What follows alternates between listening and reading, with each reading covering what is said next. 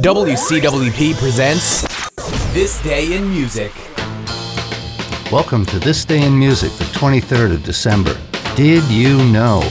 In 1947, three scientists in New Jersey demonstrated the transistor, which led to the invention of small transistor radios, making music much more portable. After performing on Shindig in 1964, Brian Wilson of the Beach Boys had a nervous breakdown on the flight to the next stop on their tour. Glenn Campbell replaced him. Did you know Jim Croce received a posthumous #1 record with Time in a Bottle? Well, he did. In 1977, Cat Stevens announced that he was changing his name to Yusuf Islam and converting to the Islamic religion. Who knew about this good deed? In 2003, Simon and Garfunkel donated $1 million to the Children's Health Fund. And that's it for This Day in Music.